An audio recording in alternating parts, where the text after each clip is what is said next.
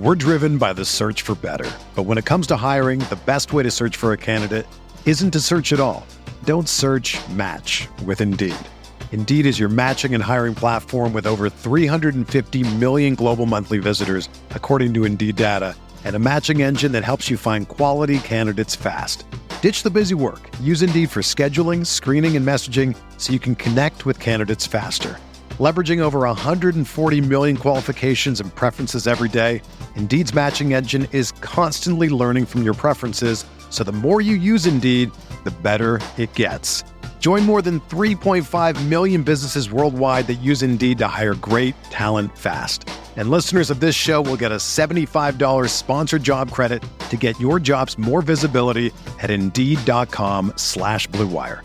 Just go to Indeed.com/Blue Wire right now and support our show by saying that you heard about Indeed on this podcast. That's Indeed.com/Blue Wire. Terms and conditions apply. Need to hire? You need Indeed.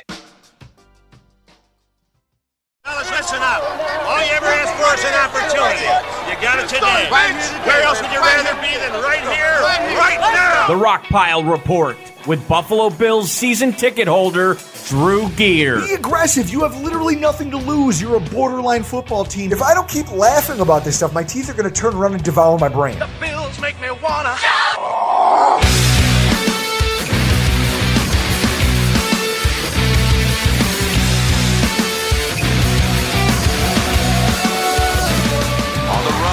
Fires it again. It's Beasley back to Dallas with a touchdown in his old building. Oh, the ball's taken right out of his hands by the Buffalo defense. Murphy comes up with it. It was Ed Oliver, the rookie first rounder. Little trickery and a pass to boot. Wide open. Singletary with the Buffalo touchdown. First snap inside the 20. Allen, open field, inside the 10, and he goes all the way for the touchdown. Welcome, everybody, to another edition of the Rockpile Report podcast. I am your host, Bills season ticket holder Drew Gear. That's my producer, Chris Kruger, and that was Jim Nance from CBS Sports. Chris, 9-3. That's right. Neuf and trois. Nueve and Trace. 9-3, baby. Woo! Who else out there is fired up? Come on now. This is amazing. 9-3. Those of you 9-3. don't act like I'm being crazy about this. Tell me that the buzz hasn't worn off of the fact that the Bills are 9-3. Come on now. Since our last show, we all got fat on turkey and stuffing. We got drunk on whiskey. The Bills won on national TV for the first time in years. The Patriots lost, and the powers that be decided they wanted another taste of what a Bills quarterback can do on primetime television. Can you remember a week where it felt this good to be a Buffalo Bills fan? I would say the 1991 AFC Championship game where we beat the Raiders. Whatever week that was. That was a good week. Do you remember it? Because no. I think I was... No, I have it on VHS in the back room in case I needed to remember. I'm pretty sure I was still trying to figure out how to tie my shoes and struggling. Yes, 100%. Me too. Thanksgiving, Chris. What was your game day experience like? All right. Well, I didn't go to Atlanta for Christmas. Spent it with the lady. First holiday together with her. And we went to her cousin's house first, ate there. And then we left to go to... Oh, the traveling holiday. Nobody likes that. I know. So follow me here. Left her cousin's place, and we went to her cousin's husband's parents' place in West Seneca. And we get there. The game had just started. I missed the first minute of the game. I missed kickoff, basically. And they're just wrapping up dinner. And this is the thing that I don't get, because you speak about this on the show. How, I guess, doing this podcast and your love of being a Bills fan comes from your dad. And doing this show and us being good now kind of brings a conversation to me and my dad. It's a family thing here. Yeah. So dinner ends for them. I am the only one in the fucking family room watching this game. I still have hors d'oeuvres out from pre-dinner. I'm eating a bunch of shrimp, just stuffing my face with shrimp. Everyone else is in the friggin' living room just chatting it up. Why aren't you out here watching this football game? It questions my whole relationship with my lady at this point. Now, I'll paint you an opposite picture, folks. My parents' house, God bless them. Saints on earth. They have me and my wife over. My cousin from Massachusetts comes in. She brings her boyfriend, her affluent whiskey-drinking boyfriend, who shows up with a 1.75-liter bottle of Bullet bourbon and just starts chefing up old fashions. And I got to tell you, he's damn good. 2 different types of bitters, the right cherries, everything was on point. So we're getting nice and lubricated through dinner. You know, we do the whole early dinner thing. We're trying to make my grandmother as comfortable as possible because she's getting up there, you know? And everybody's just having a nice day. And then the TV comes on. We start watching this football game. And Chris, I'd like to say that I maintained my objectivity on the fact that there was it's a holiday. It's a family time. No, it was Bills Sunday all over the place in my parents' house. I tried to maintain my composure, but it was hard. And I think I did a good job. Right up until, now, you see the non-call on the Josh Allen slide? Yes, that... So I said, okay, if that's how you guys want to call it, because I'm sitting here drinking whiskey and we're not going to get crazy. I'm gonna maintain a handle on this.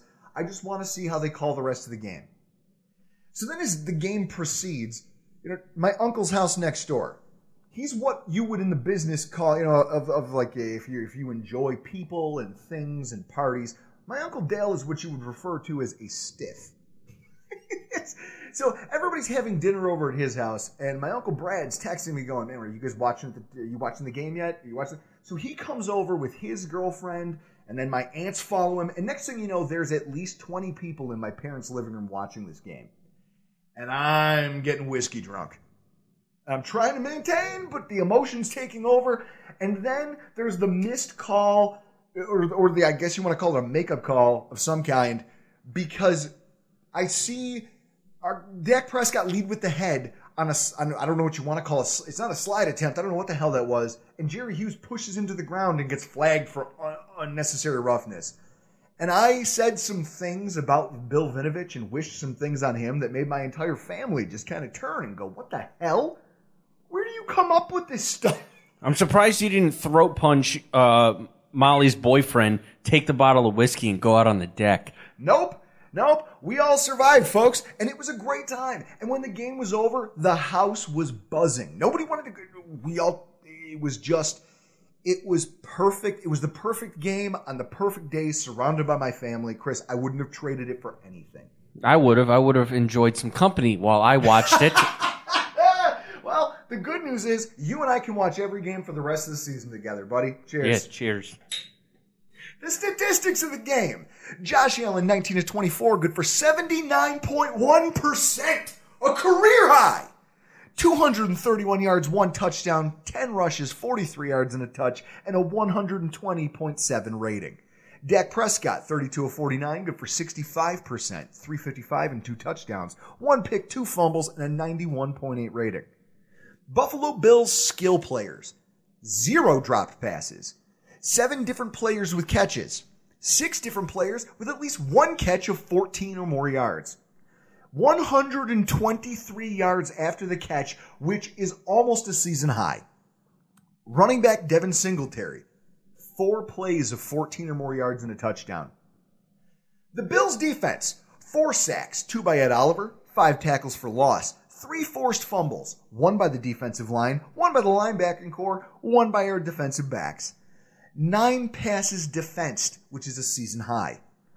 Wide receiver Cole Beasley, 6 of 7 for 110, a touch, and a 49 yards after the catch. Wide receiver Amari Cooper, 8 of 11, 85 yards, no touchdowns, 27 yards after the catch. All other Cowboys wide receivers, 7 catches, 131 yards. But my favorite statistics, 32.5 million viewers. The most watched NFL regular season game in 3 years on any televised network. 1 minute and 36 seconds. 96 seconds in total, Chris. That's the amount of time left on the clock when Jerry Jones stormed out of his suite. Oh, Chris, so much. I mean, Chris, last week, when you want to phrase how this game went, the Bills' stars shined the brightest. That's it. They went down to Dallas and just put on a show. Last week, so much of the conversation around this matchup was about, would the Bills be big enough for the moment? What are we going to see from them? Are we going to get the same Bills who every time you put them in a big spot or a national stage, they shrivel? I mean, Chris, it's not insane to think that, is it? No, because that's what we're used to over the last couple of years. And over again. And especially in games against Dallas. Games against Dallas with competent quarterback play, they have rolled us over the last decade. So, when you look at all the questions, you know, what would Buffalo do? What would this game do for our national profile? Chris, there was a lot of things that came out of this that satisfied a lot of people. But the most satisfying, and when I say that, I'm telling you, to hell with stuffing, to hell with dark meat. Chris, the level of satisfaction that I got out of watching Jerry Jones with a scowl on his face and time left on the clock wave just kind of dismissively at the field and start to amble his way up the stairs. Chris, it was the best tasting thing I had all day. Okay? Not to disparage my mom's cooking, the best tasting thing I had all day. You give me a side of gravy and 15 pounds of that right there, and I'll be full for days. Well, to make you feel better, today he had his radio show because, you know, all owners in the NFL have their own radio show. So he said on his radio show today that Jason Garrett will be coaching in the NFL next year. Not the Cowboys. He's going to be in the NFL next year. If that doesn't say your ass is fired, I don't know what does. Chris, I mean, think about who Jerry Jones is. Why wouldn't he storm out? Not only did you just get embarrassed on national television, with players caught, Bills players on camera, yucking it up at your franchises and your personal ego's expense. But in the process, you allowed the world to see all of the things that suck about your team. That you've spent weeks trying to gloss over with Chris, with this down-homey kind of southern drawled, buzzword-filled nonsense. Everyone got to see it. Your team's a fraud. The reality is that the Cowboys are now the owners of some of the NFL's worst statistics. Chris, the quarterback that they won't sign committed 2 turnovers, 3 turnovers on downs, and even though you piled up yardage, your overall red zone percentage, you're 20th in the NFL. Your kicker has now missed 5 of his last 6 kicks over 40 yards. Cole Beasley, the guy that you moved on from because you said he didn't fit anymore. He had his second best game ever in terms of yards and touchdowns. The last time he did it, in the Cowboys building back in 2015 wearing a Cowboys uniform. And then Thursday, Chris, here's the worst part. It was the 5th time this season that the Cowboys have outgained their opponents in terms of yardage and still lost the game. Chris, I'd be embarrassed too. I'd storm out of the room. Chris, if I was Jerry Jones, I'd throw things too, but instead, because apparently he's not a violent man at whatever his, 83, 84, Methuselah, whatever you want to call it.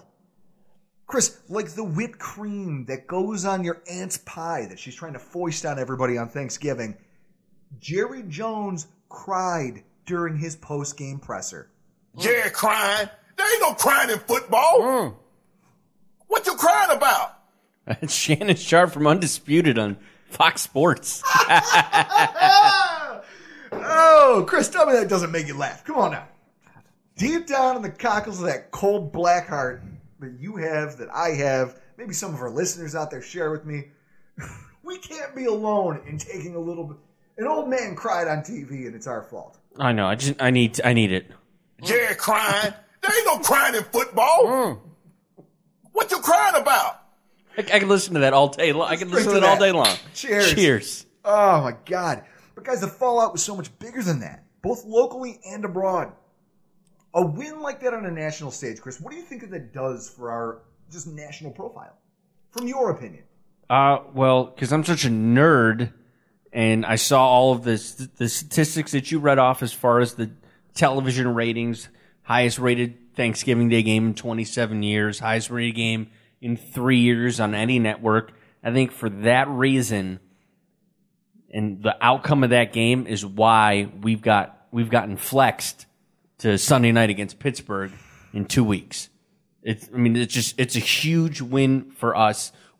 I think most of Bills Mafia didn't think that was going to happen because we're just used to getting blown out on a national stage. It's amazing. Well, and I think that most people don't have any expectation from us.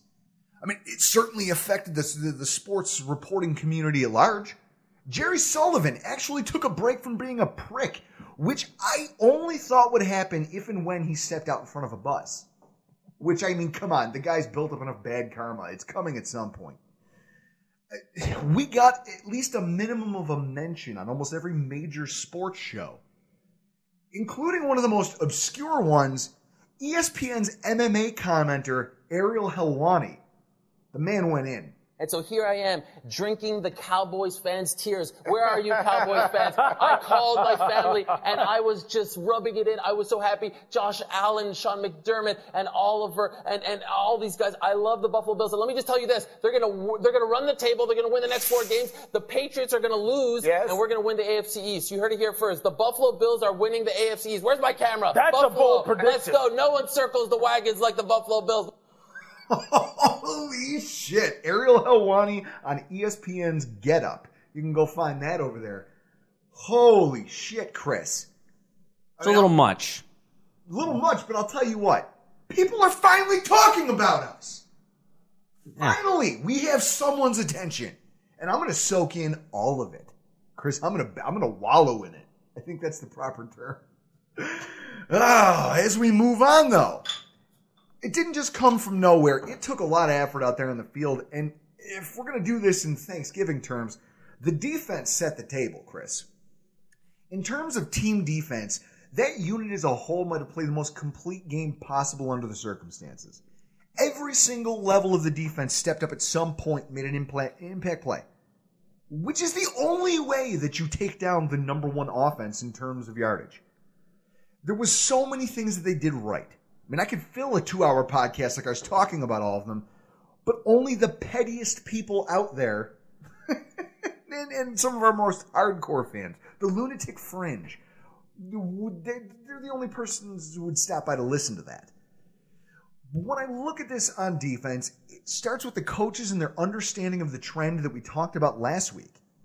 Despite all the beef the Cowboys have in their offensive line and all of that talent in the backfield, offensive coordinator Kellen Moore, who, not surprisingly, is a former quarterback, they've morphed into a team that is afraid to pound the rock.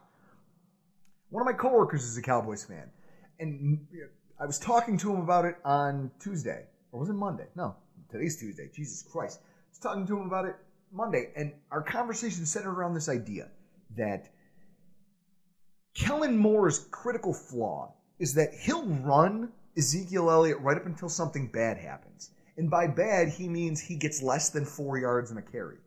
And something in Kellen Moore's brain switches off, and he says, nope, we can't run. They're on to us. Let's just air the ball out.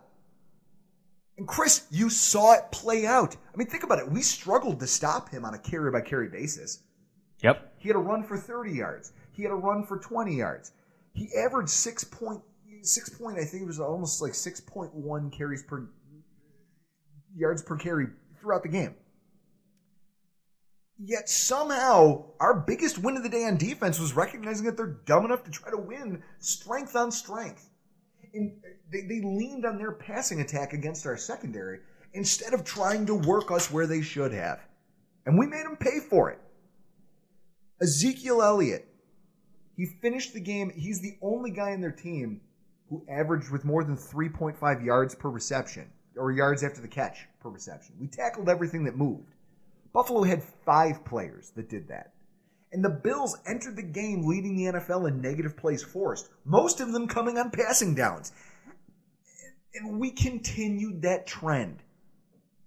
The defensive back group, you heard me reference in our stats that they had 9 passes broken up, and that's a season high.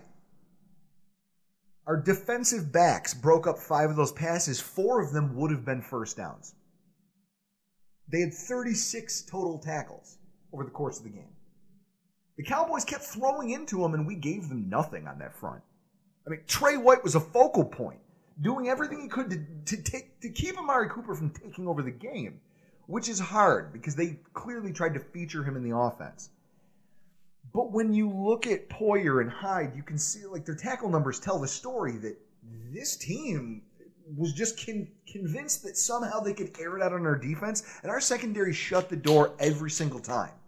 One of the interesting things, I think the most interesting storyline out of our secondary, was about the cornerback play when it came to Kevin Johnson and Levi Wallace. I'm not a film study guy, so I reached out to Mario Granata of #Sports for some insight. And I wanted to know, why is it that I'm noticing so much more of Kevin Johnson in coverage than I am Levi Wallace, despite the fact that the latter plays more snaps? And the answer was a little bit surprising to me. But it shouldn't be, I guess, because, Chris, if you think about it, think back to the Dolphins game, where Levi Wallace gave up, 8 catches? I guess. I mean, I remember the Cleveland game where he let up both touchdowns. So what they figured out over the course of those couple games there was that Levi Wallace is really bad at man coverage. He's great when you can leave him in a zone and let him handle those types of responsibilities and pass a wide receiver off to a safety if he clears his zone. He does not do well when put in man, which is usually what you run if and when the Bills are going to blitz. That's a thing that they do, according to Mario. So what they've started doing is whenever they're going to run that kind of man coverage blitz concept, they just put Kevin Johnson out there. And you immediately started to see better results on the outside. It was, Chris, in a game that where he would probably get you killed, Kevin Johnson comes in and kind of saves our asses. Because he's been steady and he's been healthy. When you think about it, you look at the box score and the end result, he did a fantastic job in keeping everybody hemmed in when he was out there on the field. His catch percentage against in that game was pretty high. And Chris, ultimately, I'm just shocked. I'm shocked because Chris, when's the last time you saw a staff interchangeably use players to that degree? The early 90s. Greg Thompson from Cover One said, essentially, on the topic, this is what he said. He said, it speaks to the fact that our this might be one of the best coaching staff in terms of utilizing personnel. Because normally, when you're a guy like a number 2 cornerback in the NFL, a lot of coaching staffs would see you have those types of games like you had against Cleveland, like you had against Miami. And they would say, okay, you're just not good enough to play out here, so we're going to put in whoever's behind you. Instead, what they've done is said, hey, look, you deserve to be our number 2, but we're going to be situational about it, and we trust that we've brought in the right players. We have the right makeup to this entire roster from top to bottom that we can rely on this guy. So we're going to stop exposing you in situations where we know you might fail, and instead we're going to rely on both of your strengths to get the job done. It seems like you just explained that our front office and coaching staff buy into analytics. Well, absolutely. And again, it's kudos to them for building a roster that's this varied and this deep. And that success bled over into what our front 7 was able to accomplish because, Chris, how can you argue with the job they did? First of all, okay, if they're a big part of the reason why the Cowboys abandoned the rushing attack. Think about it. Zeke was getting carries here and there, but again, knowing that their offensive coordinator has this tick, this nervous tick of his, when you stop him for a loss or when you stop him for a 2-yard game, this coordinator just immediately thinks he can throw his way out of it, and it saved your front 7 by making consistent plays. They backed each other up. It was great. And then if you're Dak Prescott, first of all, you know you fucked up when you're throwing interceptions to fat guys. You can't throw interceptions to unathletic defensive tackles like Star Lotulelei. You just can't. That was the best because Emmitt Smith was in the booth when that happened. And you could hear him as Dak Prescott. So, oh, no. Oh, no. Oh, no. Because he knows. He knows that as a pro, you can't throw that pick. No. You can throw picks to Micah Hyde on the sideline. You could get Trey White as you're trying to catch your receiver on a deep cross, and he just kind of squares your guy out. Yeah, you can't backpedal for a screen pass and just throw it to a fat man. I don't give a fuck how badly your day is going. You can't do that. But then when you look at what the line did, against a veteran offensive line, Ed Oliver had what looked... Chris, we might look back at this at the end of the season and call it his breakthrough game. In the first half, he was playing well outside of the line of scrimmage, being matched up against second-year Connor Williams. He was their second-round pick from last year. He's a very good guard. He couldn't get consistent penetration. I think it was in the second half there. Yeah, second half, because that's how we scored our second touchdown. Williams goes out with a knee injury. And they put in veteran backup Suafilo. Now, this guy's played for 4 or 5 different teams. He played for Houston for a long time. He's experienced. The very first play you put him in the game, Ed Oliver, and call a pass play, Ed Oliver hands him his ass, and it's a strip sack. And from that point forward, Suafilo never really found his footing going up against Oliver. He just whipped his ass. It makes the pocket hostile for Dak Prescott, who then struggled to deal with the pressure and made a lot of absurd plays. Like, Chris, that incompletion to Ezekiel Elliott on 4th down? Yes. That's the byproduct of pressure up the middle that you're not ready for. Yeah, the throw wasn't even close. Ultimately, when you look at it, Oliver's stat line, 2 sacks, 6 combined pressures, 3 hurries, and 7 tackles. All of that came from the rest of the D-line. Phillips, Murphy, and Lawson. That's because after that, they had to focus their attention on what Ed Oliver was doing, and it allowed everybody else to man up against their guys and find wins. Chris, isn't that what Marcel Darius did for us on his way to getting paid? Sounds like it. He commanded the inside of the defensive line and still was able to wreak havoc. Ed Oliver took a step in that direction on Thursday. Everyone thrived around him, and I'm not going to lie, he set everybody else up around him to have just a phenomenal day. On the opposite side of things, the offensive line, they delivered the sweet stuff. I joked around with somebody on Twitter on Friday that I can picture Brandon Beane sitting in the box watching this game with a tear in his eye, kind of biting his knuckle, kind of like a father watching his daughter walk down the aisle. Yeah? You walk her down, and then you got to sit there, and she's going to walk past you, and she's not your little girl anymore. And you're gonna... I have to imagine that's what Brandon Beane was feeling. Just pride. Seeing the way his major investments up front paid off in this game. Of course, the thing that was keeping me up at night last week, Cody Ford. Yes. And how he might be stuck out on an island sometimes against quality pass rush talent. That went better than anyone could have asked for. I was genuinely impressed with how, especially Robert Quinn, because Robert Quinn has been around for a long time. DeMarcus Lawrence is the big name on that D-line, but Quinn has been excelling. I mean, you watch that Cowboys-Patriots game. He was harassing Tom Brady the entire day because their tackles just couldn't stop him. And at the same time, Cody Ford handled him. Handled him relatively well every time he was matched up with him. Chris, do you recall the screenshot of the play where Dallas only rushed 3 players? Clearly forgetting how good Josh Allen is against zone coverage. Was this just him standing in the pocket, just out on like a beach, just I see everything, standing here? Chris, he could have texted his mother in the time he had in the pocket to ask her if her seats were okay. And then he just throws a strike downfield. That happens because your offensive line is so good. I mean, the Cowboys figured, hey, we have Michael Bennett, we have DeMarcus Lawrence, we have Robert Quinn. These guys should be able to get pressure on their own. And it was a joke. The offensive line, they came to play, Chris. Now, we spent time last week talking about how good that defensive line was. And yet we gave up 4 sacks. But this is what happens when you dig a little bit deeper than the box score. All but one of them were credited to members of the secondary.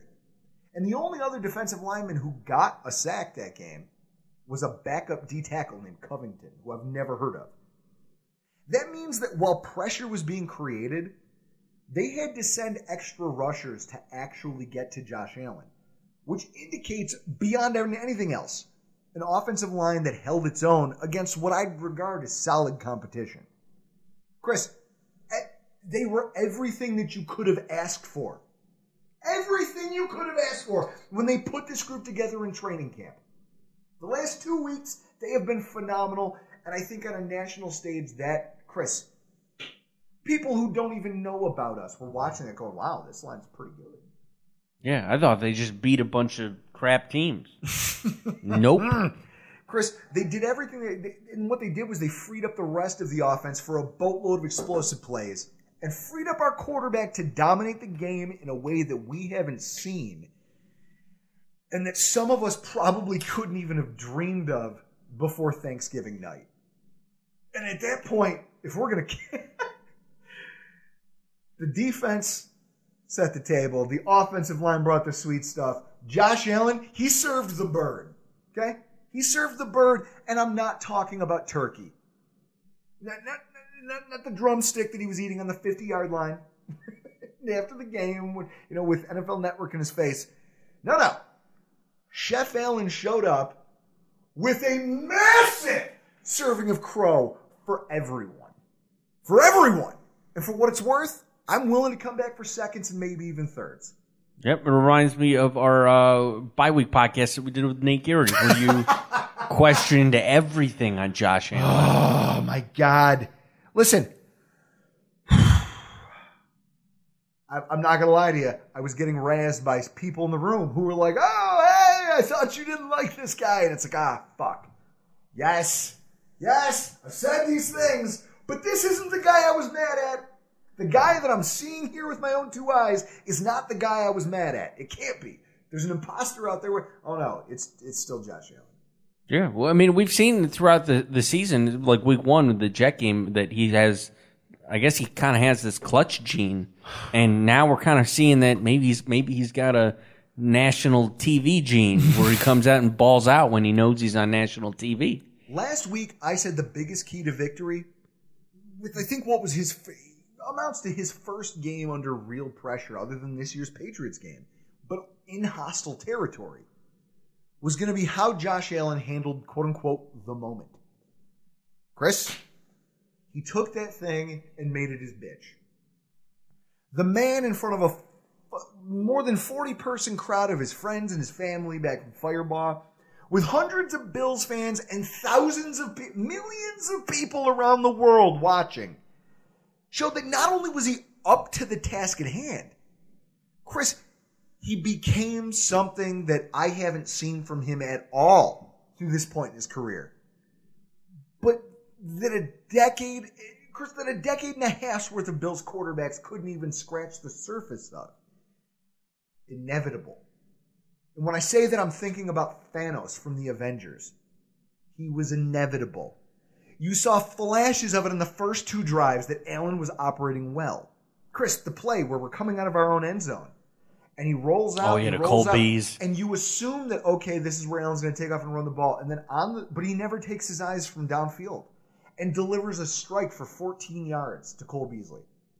I think it went for more. I thought he had some yak. Oh, he did, but he caught it at about 8, and he went for about 14 or 15. Right there. That play kind of took me aback. I said, wait a minute. Okay, he's looking downfield while running for the first time, but throwing with perfect mechanics. Yes. With perfect mechanics. Well, isn't he better out of the pocket than in the pocket? Yeah. I mean, Chris, I charted this. I mean, as you know how much I love Obviously, charts. you charted it. He had, on those first two drives, Chris, he had 6 negative plays that coincided with back-to-back punts. And even in that, his incompletions weren't terrible passes. They were close balls that just didn't get made. And on that third drive, everything changed. I mean, Allen came out humming the ball without an incompletion while leading the Bills down the field for a touchdown to Beasley. The fourth and fifth drive, kind of reverted to what the first two were. There was incompletions. There was a sack thrown in there. And the score stayed tied, with a lot of us at home starting to wonder, okay, how long can our defense bail us out here? How long can they keep this game close? And then, Chris, Josh Allen made a play that I think is going to be part of every single Thanksgiving highlight reel for the foreseeable future. Chris, we're talking some Incredible Hulk car-throwing type nonsense. What was your reaction on that play?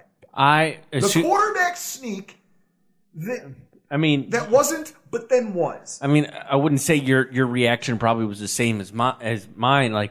I don't think I saw it, because you see him drop the ball and you just immediately hands on your head and you turn away from the TV. It's like looking at a car accident. You don't want to see this. And then you turn around and it's a first down. You're like, what the fuck just happened? I can only imagine for you, you had a glass of whiskey that you were ready to throw against your wall. First of all, it was a red Solo cup because my mother doesn't believe in giving me glassware during football. That's actually smart. It's a smart move by your mother. But I can see you in this. I mean, to 10. I was closer to 0, but you're on the other end of the spectrum. I bet you thought that was going to be a failure. No, seeing him try to find the ball. I would like to heretofore name this play the quarterback sneak heard round the world. It was electric. Chris, and again, like Thanos, in that moment, Josh Allen became unfucking touchable. Yeah, I think I walked off like I just hit like a home run to win the World Series had just been hit. I almost took my shirt off. Yeah. I had to walk. My parents' house is 4,000 square feet. I walked from one end to the other down the long hallway, and people are like, "Where's Drew going?" And I'm still just yelling to myself like Stone Cold Steve Austin as I'm walking down the hallway. I'm like, "Don't take your shirt off because you're going to weird out your cousin's boyfriend. This is the first time he's ever watched football." Yeah, I think I sent you a text when that happened. I'm like, this is the play. This is why we win this game, is the momentum that we get from this one goddamn play. Chris, from that moment forward, undeniable. He had a different look to him, okay? A different authority that he used to command the offense. And despite the games the Cowboys were trying to run in the secondary, I mean, you saw a lot of switching with the safeties. You saw a lot of safeties, they play a 3-safety scheme, and they would drop one down into the box to try to confuse him, try to maybe get some of their pressure home. It didn't matter. All of a sudden, everything stopped to matter because Josh Allen was here, and he was here to wreck shit. I mean, that's it. You could not stop him. Chris, my chart, the next 20 attempts, his next 20 plays with the ball in his hands. After that play, 2 sacks, 1 incompletion. Those were the only negative plays. 5 completions of 15 or more yards. At one point, he had 11 in a row going. He had a rushing touchdown mixed in there and a kneel down to seal a victory in front of the entire country. Chris, it was like watching a Marvel movie. I think this is the first time since week 2 when we beat the Giants that you could probably definitively say our offense won us this game. Chris, how often is our defense carrying the game? Now we get to see it from our offense. We haven't seen it all season. I love it. I don't know if it was the booze. I don't know if it was just... Chris, I cried a little bit in the aftermath. I teared up a little bit. All right, that's weird. In a house that's standing room only, packed with my family. Just people excited about what they're seeing on TV. I was high-fiving and hugging my way through my entire family. And everybody was buzzing because we had just witnessed something that nobody in present company, young, old, had seen in years. A Bills quarterback rise to the occasion, have his teammates rally around him in that moment, and they carried us to a convincing win. I can tell you this.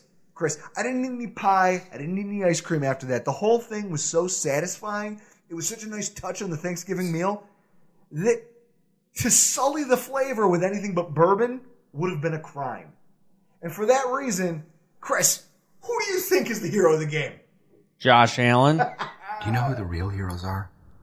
The guys who wake up every morning and go into their normal jobs and get a distress call from the commissioner and take off their glasses and change into capes and fly around fighting crime. Josh Allen was amazing on Thursday. He tied a amazing. record. He tied a record in this throttling that has stood for 25 years. He became the first quarterback to have both a passing touchdown of 15 or more yards and a rushing touchdown of 15 or more yards on Thanksgiving since 1994, when Jim Kelly did it against the Detroit Lions. Tell me that's not cool. That is very cool. I'm not saying it's time to start fitting the guy for a yellow jacket, but I'm going to raise a glass to the man, and I'm going to wonder if he can't continue this growth. Just how many more records might be coming down, Chris? Jesus. And then, I hated to do it, but we have to name a zero after a game like that, and this week's zero is Steven Hauschka.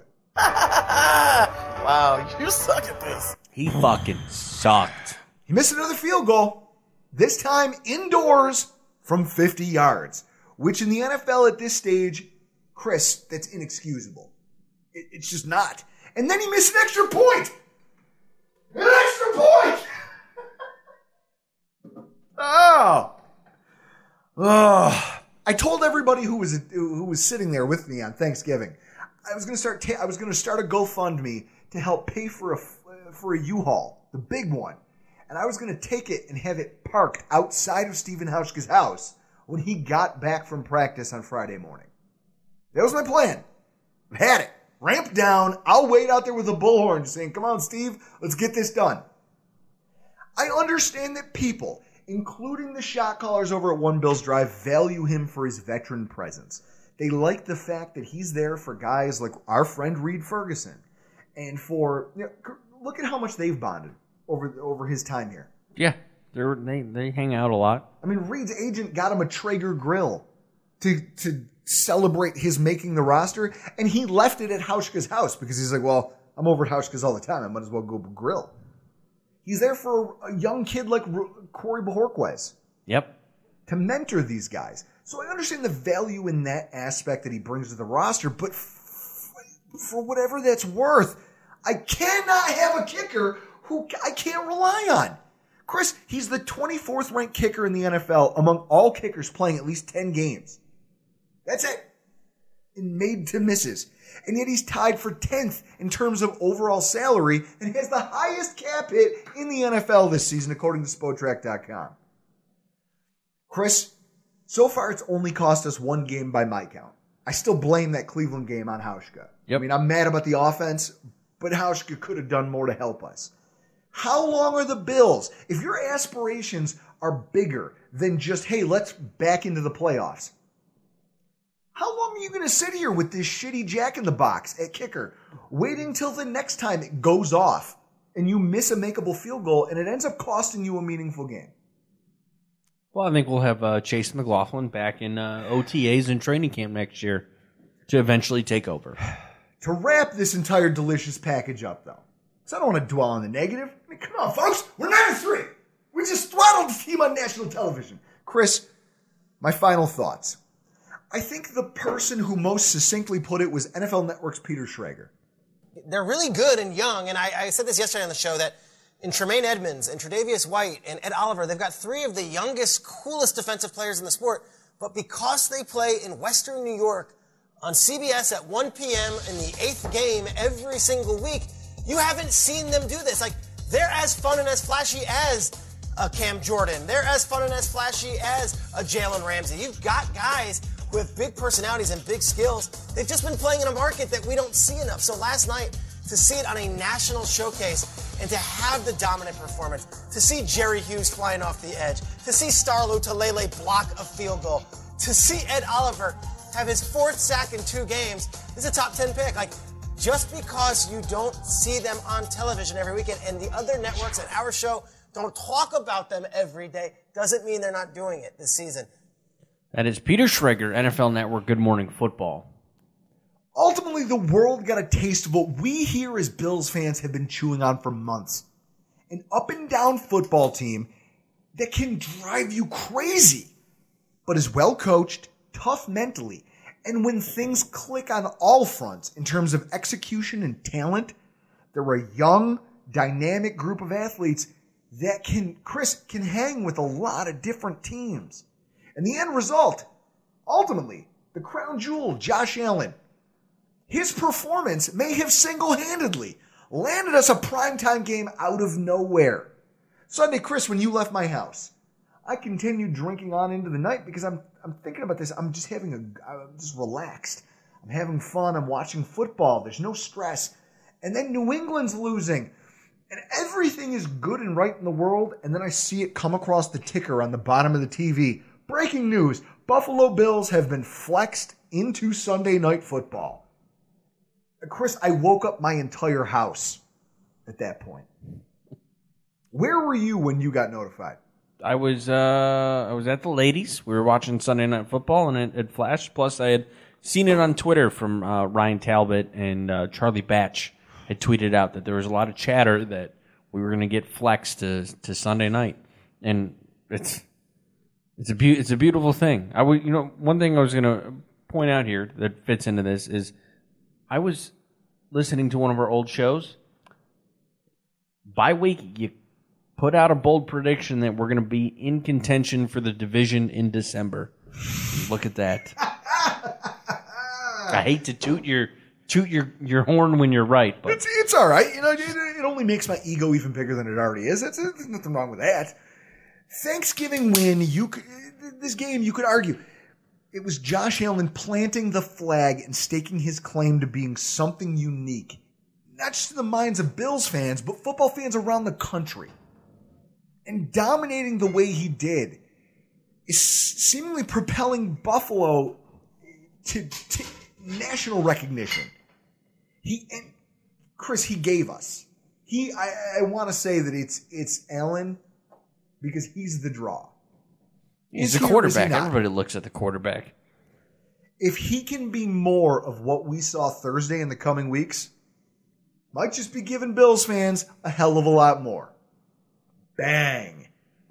Chris, I don't know how I've gotten to this place. That play, I think, won me over at that point. There you go. Any hesitation, any reservations I had to just stuff them. I had to eat them. Yeah. I had to take my crow, I had to pour some Franks on it, and I had to mow it down because that game just... And again... That one play, it shows you how much of a gamer he is. To stand in there, reach his hands into a pile of people, pull out a football, knowing it's 4th and 1, and toughs out. He didn't even... He got the 1 yard, but he got 2-3 more yards. It was a play that you don't make.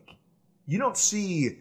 I guess that's the thing. That's a heart play. That's a guts play. Yes. It's sitting in my living room I want to run through a brick wall for this fucking guy, and I don't even play on the team. There you go, folks. What a game it was, and we hope that you all enjoyed it with your families as well. And fresh off that win, folks, it's time to take a look around at this week's AFC playoff picture recap. Don't worry.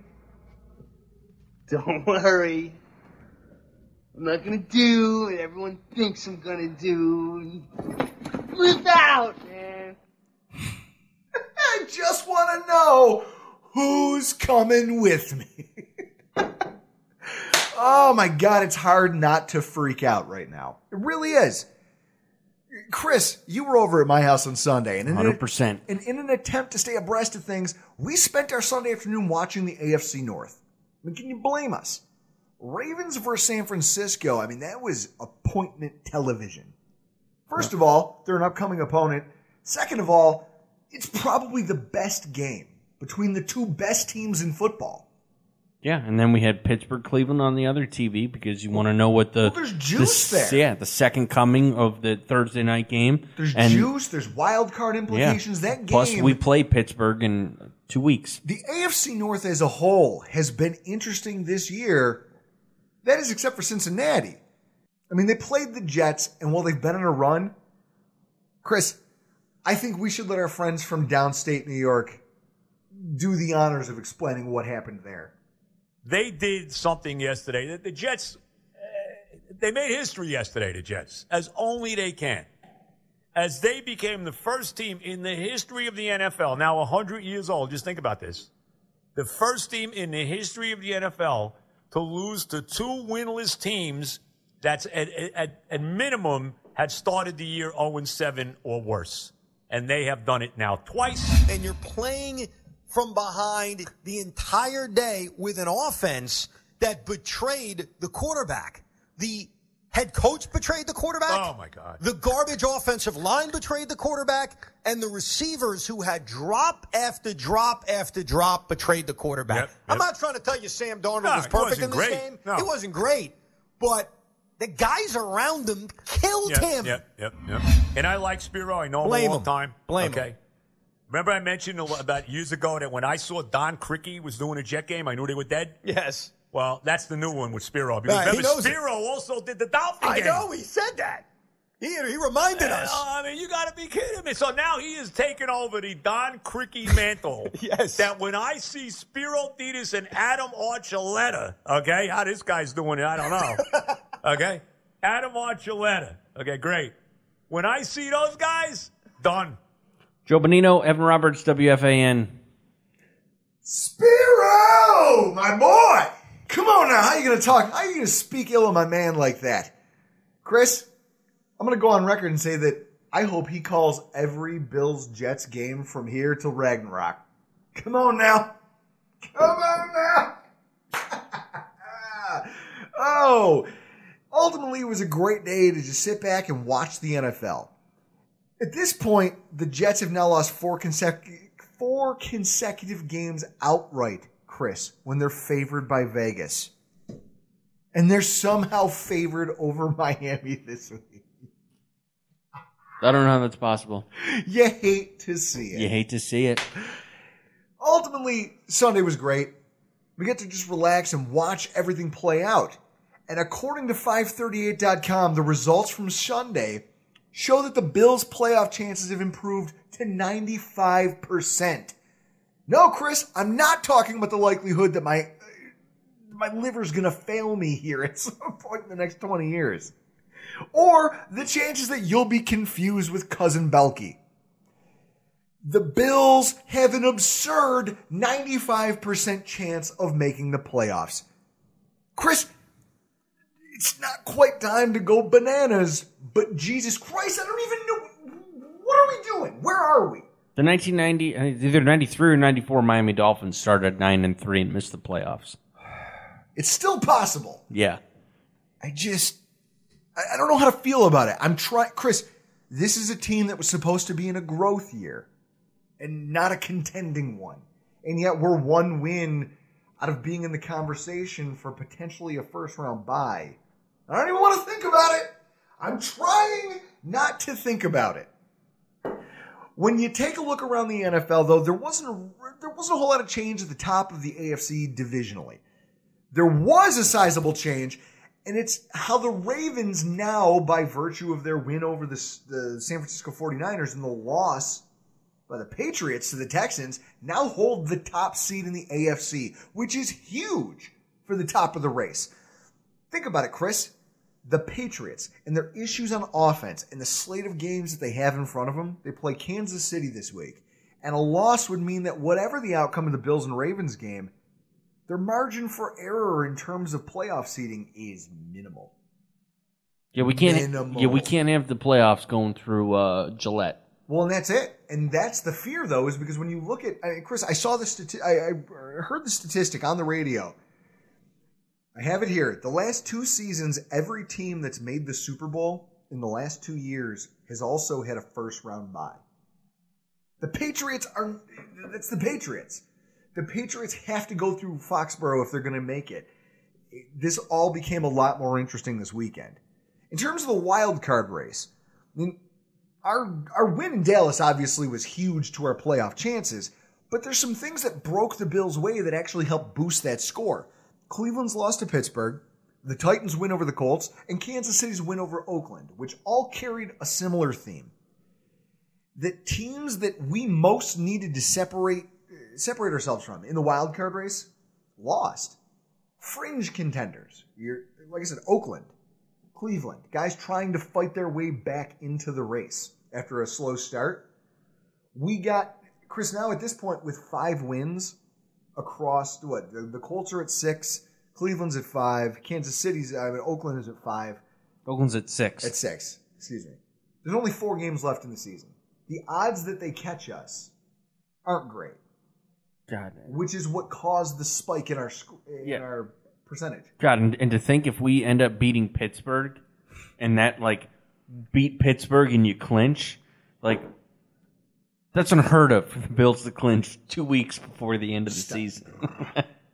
Week 14 rooting interests, folks. For those of you at home during this week's matchup, or who, like me, are going to be scoreboard watching at the stadium, the 1 p.m. slate has a pair of important games for the Bills. Broncos over the Texans. I mean, I'm going to start with that one because it's probably the most improbable. Yes, a win by the Texans would help solidify their lead in the AFC South, which in turn increases the likelihood of them being a one-team division. But, fresh off a win, maybe this Drew Lock kid has something, and maybe a stiff defense is, I don't know, maybe they can bring something more than they brought to the Bills game. Chris. Yeah. I don't see it happening, but it would be good for Buffalo. Tampa Bay over Indy. Right now, Indy's the walking wounded in their wide receiver room. Their star running backs are all sorts of banged up. I don't know if there's a whole lot of road left for them here in the playoff chase. So it would be nice for a non-conference opponent to put one of those final nails in the coffin for them. You know what I mean? Lose to somebody who's not also involved in our own playoff race. I think that's huge. And then, when you get home from the stadium, there's another pair of important games, which, depending on where you live, or if you have the Sunday ticket like me, you'll probably be able to watch and find really interesting. The first one is Oakland over Tennessee. Yeah, Oakland lost last week. It's a big setback to their playoff contention. But then you look at the Titans. Those guys have been red hot ever since they went to Ryan Tannehill. Chris, you could argue that if they had benched Marcus Mariota before the Bills game, we probably would have had a hard time beating that football team. 100%. The way they're playing right now, and the fact that their rushing attack behind Derrick Henry having, again, his late season surge like he did last year, they're averaging 179 yards per game on the ground over the last month.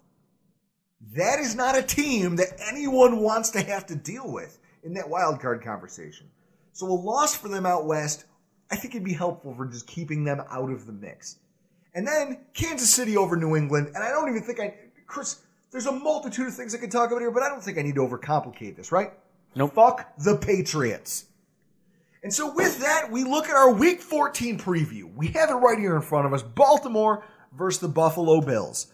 Time, 1 p.m. Eastern Standard. The place, New Era Field, Orchard Park, New York.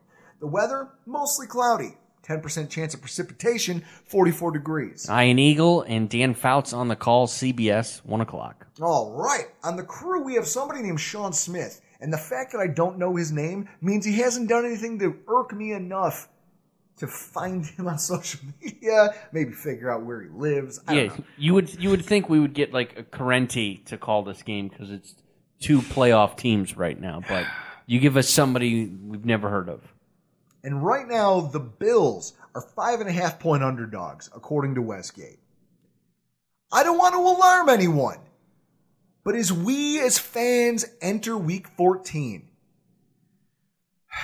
this is something that's completely alien to me. Chris, in all my years as a season ticket holder, this has been laid out in front of us, a chance to clinch a playoff spot before Week 17. Human sacrifice, dogs and cats living together, mass hysteria. We're all going to try to maintain our composure. Everyone is going to hold it together. Nobody's yelling. Chris. Okay. I need to take a deep breath. Goose Fraba. With the Bills' win and losses by Oakland and Houston, the Bills will formally have achieved a playoff berth for the first time before Week 17. For the first time since I've had a driver's license. It would be the first time that they didn't just fall ass backwards into a postseason berth. but instead pried it from the hands of everyone else in the AFC. Just like Josh Allen running for that first down against Dallas. If you can't get excited about that, then I don't know that you have a pulse. I mean, guys, this is amazing. There's an amazing opportunity here in front of us. But in order to get to the places that we as a team, we haven't been, that we want to go, places we haven't been in well over a decade, the 90s. Maybe even two, we have to go on to face the biggest test of our 2019 season because the Baltimore Ravens and their Madden-esque offense are coming to town. And so to help us preview this, we've brought a second-time guest to the podcast, and I think one of the more insightful interviews we've had of this nature, Mr. Ken McCusick. How are you doing tonight? Life's good, Drew. How about you? Not too bad. I don't have a whole lot to complain about. My team is on the right side of the coin in terms of playoffs. Surprisingly so, life is good. And I guess you guys kind of fall into this same boat. Now, for those of you who missed his interview last year here, Ken is he's the film study analyst and an expert for FilmStudyBaltimore.com. He also works as a film analyst for 1057 The Fan out there. And he's at Film Study Ravens on Twitter. Ken, I have to ask the question. At the end of last season, your team was a middling contender with a work-in-project quarterback. And somehow in a calendar year, you vaulted to a team that's on top of the world. What is this your team's ridiculous ascension? What has it been like for the Ravens fan base? It's been a wild ride on a cloud here. Sorry about the dogs here in the background, but we'll live with that. Wild ride on a cloud. And you just hate to think that this could ever end. And the Ravens have certainly, during this winning streak, 8 games now, they've really climbed a mountain in terms of beating many of the tough teams across the NFL. And yet, they really probably need to win their next 7 to hoist the Lombardi. So there's still a moon out there awaiting to be ascended to. So. Well, I think that's genuinely one of the more, it's one of the more, I don't even know what you want, improbable things when you consider what the Ravens have accomplished in just such a short period of time.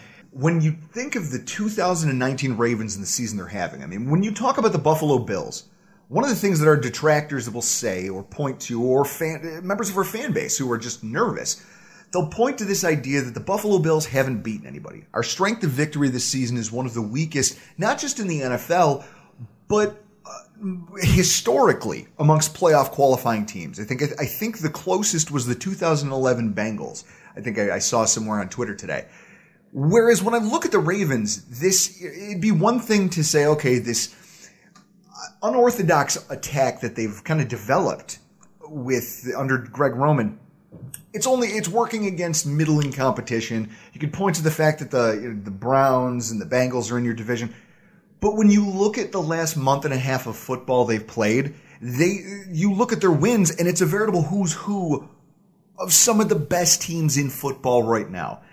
None bigger than you guys beating the San Francisco 49ers last week at home. You guys seem like a legitimate favorite at this point to snag a Lombardi. What does it feel like being, here now from where you were last year personally, based on what you've gotten to watch this team accomplish? Just riding on a cloud in terms of what's going on. Every moment, I'm concerned about what's going to go wrong. That's just the nature of being a worrier, I guess, about this sort of thing, and maybe being a sports fan in general. But I'm looking forward to it too. I can't wait for Sunday to get here, and this is an offense that's extremely exciting to watch. The Ravens Baltimore has not had the hot young NFL quarterback since Burt Jones in the 1970s.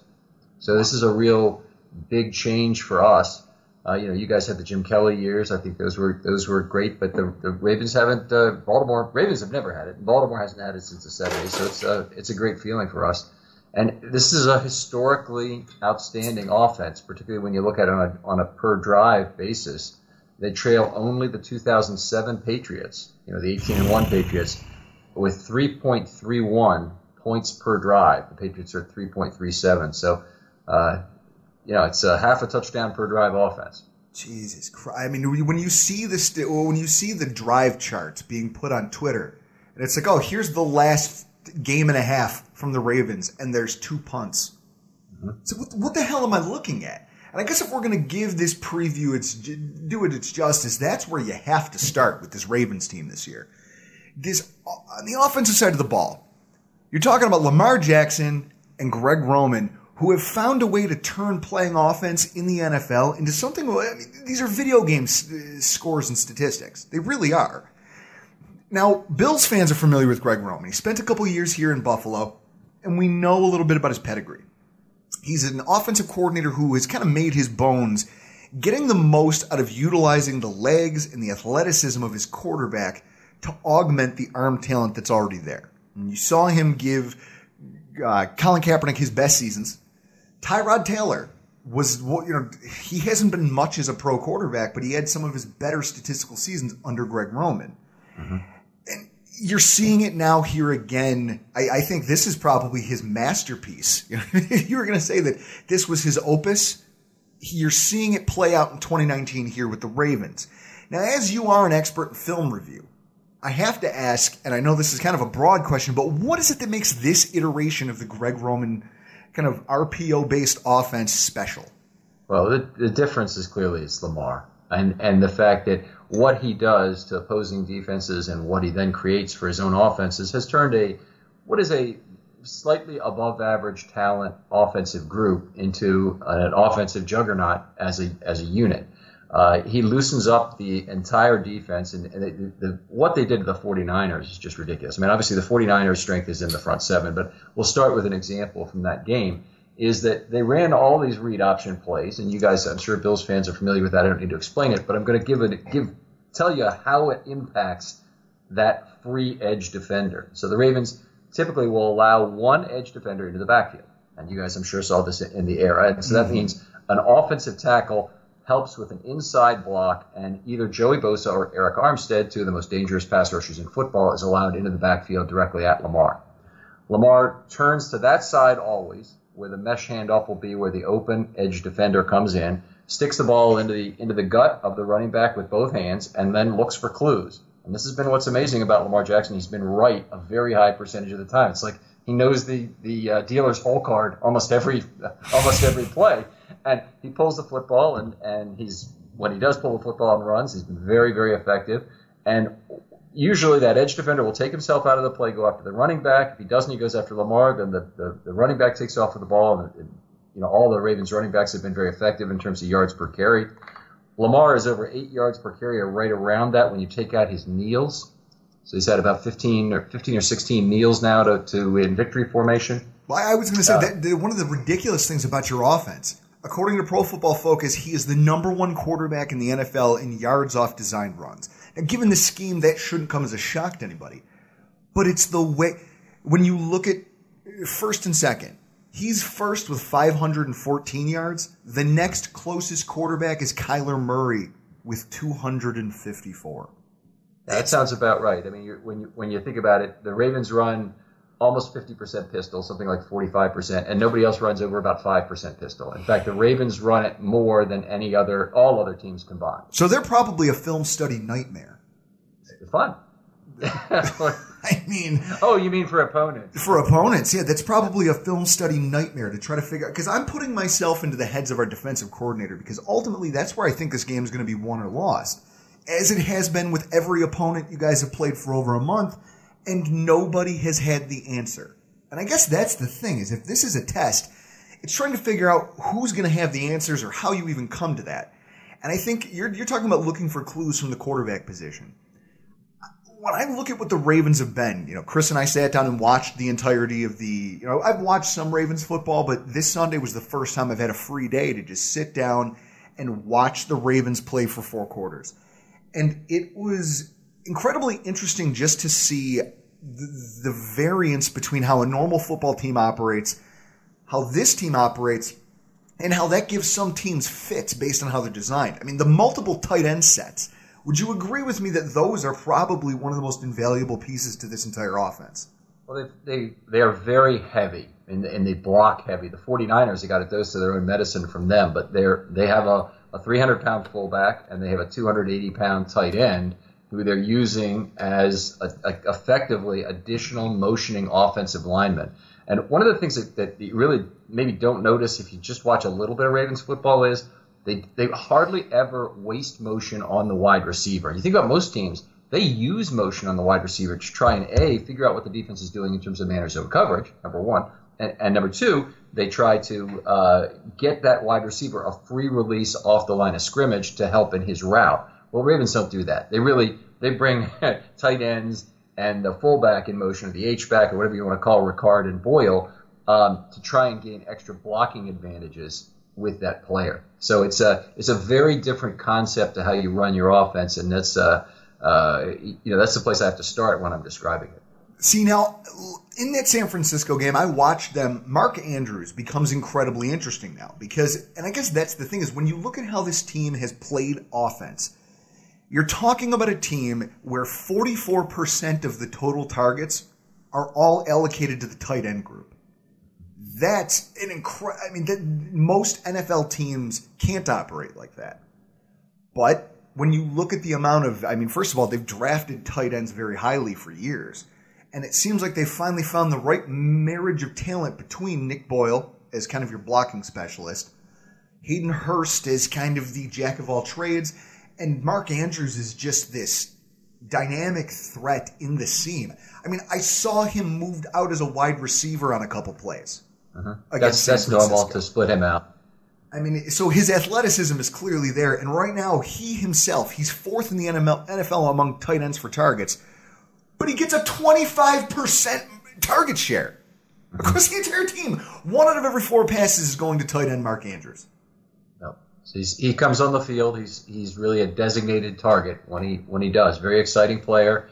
Last year he set the Ravens record in his rookie year when he was largely under the radar with 11.04 yards per target, which is just unbelievably high. That's not yards per reception. That's yards per target. So for a tight end, that's extraordinary. And he's not the greatest blocker, but he's provided a little bit more value as a blocker, and he's absolutely deadly with the play action the Ravens have been using increasingly through the year, getting those running backs to bite on whatever Lamar's doing, keeping their eyes on Lamar. You always got zone defense against the Ravens, so you got a lot of eyes on Lamar. He's able to manipulate people. Andrews is able to find that space between levels 2 and 3 and make big plays. I think I'm just now in my head, I'm picturing the pass from Lamar to Andrews. It wasn't overly remarkable. You're not going to find it on any highlight reel, but it might be one of the best plays, just pure football plays I've seen in a long time. They run this kind of, run pass option play. He pulls the ball out, and Lamar throws to the off shoulder of Andrews in space against the Rams, where I think you might recall this play. It was for probably 22 yards. But he found a seam so quickly because the linebackers had no choice but to keep their eyes on Lamar. As soon as the ball came out and they realized it, they stopped their feet. And you saw Andrews run right past them. And the second he cleared them, before he was even open, Jackson found a way to get the ball to his back shoulder where the outside corner couldn't come over and disrupt the play. And it's another just chunk play. Is that kind of the modus? And that's what I'm getting a feel for, is that's the modus operandi here when he's on the field. Yeah, that's exactly it. And those two guys, just Taylor Rapp and Corey Littleton, are the inside linebacker and dime who basically have all the snaps at that second level on the inside for the Rams. They're probably the 2 best guys the Ravens faced all year. So it doesn't matter who your inside linebackers are. They really can't bite on play action. The guys who bite on all the time, they're dead. The Dolphins and the Bengals in particular in this last game just had guys who could not react to it.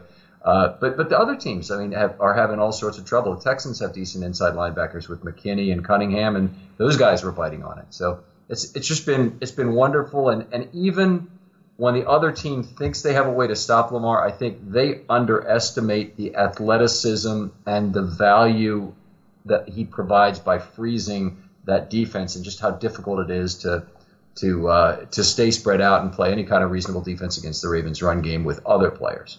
Well, I think that's the other side of this, is because here you're so focused on this one dynamic player. These running backs are monsters. Mark Ingram, Alabama fan here. I watched his career at Alabama. I watched him he never really found a niche with the Saints. I think until Alvin Kamara came around and they really committed to the run. And that's where he kind of hit his stride as a runner. So he comes to the Ravens with still a considerable amount of tread left on the tire. And you guys you're going to run the wheels off of this guy. It feels like between him and Gus Edwards, who I think is one of the more underrated running backs in football. Gus Edwards, he's not a burner, but he runs with enough short area quickness and just power. I think he's that one cut. He gets up the field. You know, that's what we see that in Frank Gore, but Frank Gore's 36 years old. So he's a much more explosive version of that. And between those two, when you combine them with Lamar, this rushing attack, I mean, would it be fair to say, because when you look at the passing numbers for Lamar, they haven't been, they're not astronomical. When you see the score, if you were just box score hunting, you'd say, okay, well, Lamar Jackson must be throwing the ball incredibly. He averages about 195 yards a game over the last month. Instead, what you're seeing is the fact that this run game just seems to wait for people to just be lulled into, hey, we have to watch Lamar Jackson, and then you just tee off on people. Is that about right? I might say it goes the other way. I mean, it's the greatest running attack of all time. They're going to set their all-time record. They're on pace for more than 3,400 yards right now, I believe, and actually, no, slightly under that. But anyway, the record's only 3,165. So they're gonna break it maybe with a game to play. They came up just short on the Bills' record for 14 games, and they didn't miss it by much. It was like 30-36 to 30-88 for the 73 Bills. Jesus. Are you talking O.J. Simpson years? Yeah, the electric company. My God. Let me be careful here. So it was Lamar's first 14 starts, covering 18 and 19. So it was, even the offense was very good last year, but it's not fair to use the starts from both years. And then for 2019, the Patriots' 1978 record is 31-65. So they're going to beat that. So what is it that they do well? Is it power running? Because the running backs that you have, Lamar seems to be the guy who is, sometimes you'll see teams like when we drafted C.J. Spiller, we thought that, okay, we have a guy like Fred Jackson and we have, Jesus Christ, I can't. Marshawn Lynch, who can run between the tackles with power. We need a guy who's fast, quick, can get to the edge of a defense and can get outside and create. Well, Lamar Jackson brings that to you. Yeah. And instead, when I look at Gus Edwards and when I look at Mark Ingram, what I just see are a pair of hammers. So what style of runs is it that they seem to win with the most? Well, they do a lot of things well. If you're talking inside runs, it's a lot of Edwards and it's some of Ingram in terms of running between the tackles, where they always seem to get 2 double teams and 2 frozen defenders for starters. So those guys are getting into level 2. They're almost always getting positive yardage. When they get to level 2, they can break tackles because both of them are big guys. It's really just kind of that simple. The other thing is that there's all sorts of misdirection involved in the offense in terms of getting the ball to other players in space, and some of it are little short routes, whether it's Andrews or Hurst or Snead or even they haven't. But one thing this team doesn't do a lot of is throw to the running backs, which is very surprising because they certainly have the talent to do it. But Lamar creates space for the entire offense to work, and it's a pretty good offensive line that can push people around with double teams. And so it's been just very exciting in terms of getting those guys to level 2 for the first contact. See, and that's going to be a killer because you're talking about a Bills defense that has, over the course of this season, struggled against the run, which honestly, and I guess that's the thing is, we're coming off this win against a Dallas football team that we talked about it in last week's podcast, how this is a team that was built to run the football that suddenly decided with the new offensive coordinator that they were going to, let's air it out. Let's eschew the run, let's air it out. And what you saw was a team that failed against the Buffalo Bills because they tried to throw directly into the strength of it. I don't believe the Ravens will do that to themselves. I just don't see it. I don't see a universe in which this Ravens team comes in here and says, hey, let's get cute. Let's get cute. Let's try to throw the ball 4 times in the red zone. How confident are you?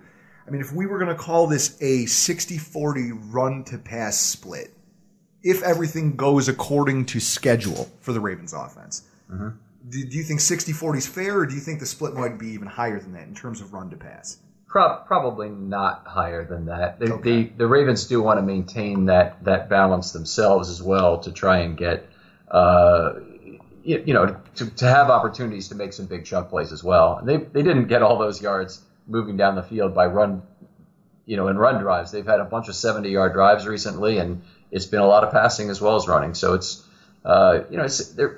they're not a one-dimensional offense. They can do some things. Well, and in terms of doing some things, I mean, because I look at just the attempts. You figure Mark Ingram has 166 attempts. Gus Edwards has 98. Jackson has 140 rushing attempts. It's clear that that's a focus of the offense, and obviously the tight ends are a huge part of that. When I think about the Buffalo Bills and how we're built on defense, we've got this secondary. We have a great safety group. We've got a solid group of corners that's headlined by, I think, one of the better. I'm not going to call him the best because, again, there's other guys out there. People will fight me to death on that. Trey White is a very, very talented cornerback. And I think that our secondary thrives off what he can do to take out opposing number one wide receivers. The problem I see with this Baltimore team is that I don't even know that the number one wide receiver on your team is your tight end, which immediately is a mismatch because you can't put Trey White on a guy who's 6'6" and 280 pounds. You can try. I mean, we did it with Gronk, and it worked to varying levels of success in the past, but ultimately you're opening yourself up on the outsides. And that's the other question I have about this. The wide receivers, they're kind of an unheralded group here for the Baltimore Ravens. How are the wide receivers utilized? Okay, so first of all, they don't even play two wide receivers on a enormous number of plays. So they often only have one. Marquise Brown is a much bigger threat than people are giving him credit for. He's tremendous speed. The most comparable player in the league might be John Brown, but Marquise is probably slightly more talented. He's certainly younger. He's just been hurt this year, so he has not played all that many snaps. They really put him in like Andrews as a designated receiver, and he's one of the favored targets. On the other side, they have the other draft pick from the third round this year, Miles Boykin, and they have other guys they're playing in there. Snead and Roberts and players like that have gotten snaps and are making catches. But Boykin is the one with exceptional talent, and they hit him twice for long plays in the LA game. Then he disappeared again this last week, which is disappointing. Did not get a target. But he's a huge combine measurables guy, comparable to who's the guy for Seattle that I'm thinking of? Metcalf. Number 14. DK Metcalf. Yeah, that's the guy. Comparable in terms of combine measurables. Got a little better receiving record at Notre Dame, and really should be a guy that they fit into the offense more. But for whatever reason, they haven't been able to get it done this year so far. So, they've got receiving talent is what I'm going to tell you. So they do like to go to the tight ends. Lamar definitely likes to stay in the middle of the field. And I tell you what, he really showed against the Patriots that he's able to stay away from a secondary in a game plan. Well, if that's what you want to do, and you want to throw 3 yards from the line of scrimmage every pass, he can do it. And that's the terrifying thing for me is because I'm racking my brain here trying to figure out how we match up against this offense. And it's unorthodox, which makes it hard. Because, again, you're talking about an offense where because I'm looking at the numbers, Hollywood Brown he gets a 19% share of all the targets. So between him and Andrews, they clearly, when Jackson does want to put the ball in the air, those are the two guys he's going to. There's no other wide receiver on the team who has more than 35 to Brown's 60. Mm-hmm. Boykin has just 11 catches. So it seems to me like this is just maybe a chemistry thing. Not even so much that Boykin's doing anything wrong. He's just not being targeted. He's not being... To your point, he didn't get a target during that San Fran game, probably because, hey, this game's tight, and I trust X and I trust Y. I don't trust Z yet. But with that said, it's going to be extremely interesting for us as a team to try to figure out how we best utilize our personnel to try to slow down what the game plan is. Now, before we switch gears here, I have a philosophical question for you, because we saw this play out last season, and obviously this isn't the same offensive coordinator, but there's the same kind of feel to what's happening here. Last year, the Ravens were, don't want to say doing poorly, but they were a middling team. They move away from Joe Flacco, they put in Lamar Jackson, and he goes on this 8-game winning streak to get his team a home playoff game. Mm-hmm. and I'm gonna tell you now, you sons of pups, you bastards cost me because I lost in fantasy football, and it cost me a trip to the playoffs because I started Phillip Rivers against the Ravens in their regular season matchup, and he finished the first half with -2 points. And I blame you for this because I'm still salty. But then when they rematched in the postseason, it was a completely different game. You know, they had it's like with a couple weeks of film study and now having seen it up close and in person once, it made it easier for them to diagnose the second time around, and they were able to find a decent game plan to shut it down. Now, obviously, they didn't have all of the talent that they currently have. Is there any worry from someone like you, who does a lot of film study and sees the intricacies of this, that you could be looking at the same sort of thing? You know, I don't want to compare it to the 2008 Miami Dolphins and the Wildcat, but once the secret's out and people see it, is there any fear that what you guys are doing, once it's been played against once by other teams that are going to be in the playoffs, that might dry up, or that teams could find a way to kind of thwart what it is Jackson's been thriving on? It's certainly been a question that's been asked a lot around here, but they haven't found any in-game answer for Jackson. No one has. I mean, literally no one has. They can't stop the read option. They can't figure out how he's making the reads so well. They can't increase his turnovers. Hasn't had an interception in the last 5 or 6 weeks now again. They can't figure out how to stop them offensively. So if they can't figure it out in game, I don't think they're going to figure it out game to game. The one team that they played for the second time this year is the Cincinnati Bengals. They played them a relatively tight game in Baltimore. The Ravens actually dominated more than the 23-17 score would indicate, and for one of several times this year, they drove all the way down the field for about 9 minutes in the fourth quarter and ended the game in victory formation inside the 10-yard line. I think to finish that story, they went to Cincinnati and then they scored on the first 6 offensive drives when Lamar was in the game and pulled him. And so it's not like anybody's figuring it out. Oh, the way, son of a bitch, the way you're telling the story, I'm like, okay, so you're telling me there's a chance. Oh, that's what happened. Okay.